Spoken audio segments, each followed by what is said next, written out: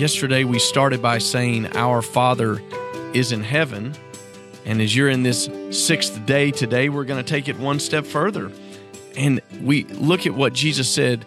He gives us a really great way for us to look at the Lord and to honor Him. He said, Your name be honored as holy. Holy just means set apart.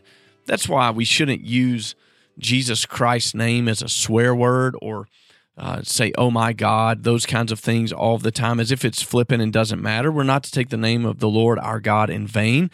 The Ten Commandments teach us that because His name is set apart and honored as holy. Holy just means it's not for common use. And that's important for us to think about. As much as we're approaching the Lord as our Father who is in heaven, and we learned it, hallowed be thy name, or your name be holy, if you learned it the old way like I did from the King James Version of the Bible. Your name be honored as holy is important for us because it shows us how we begin that part of adoring or adoration when we come into His presence. And this is a great thing for us to do this morning.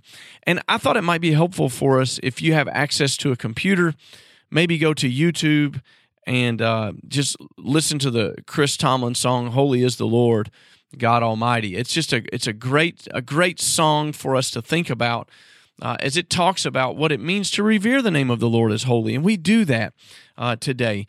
Take a moment and write out in your notes as you're praying through this and just think about all the ways that God is holy and what makes Him holy and what makes His name be revered in that way, and thank Him for those things today.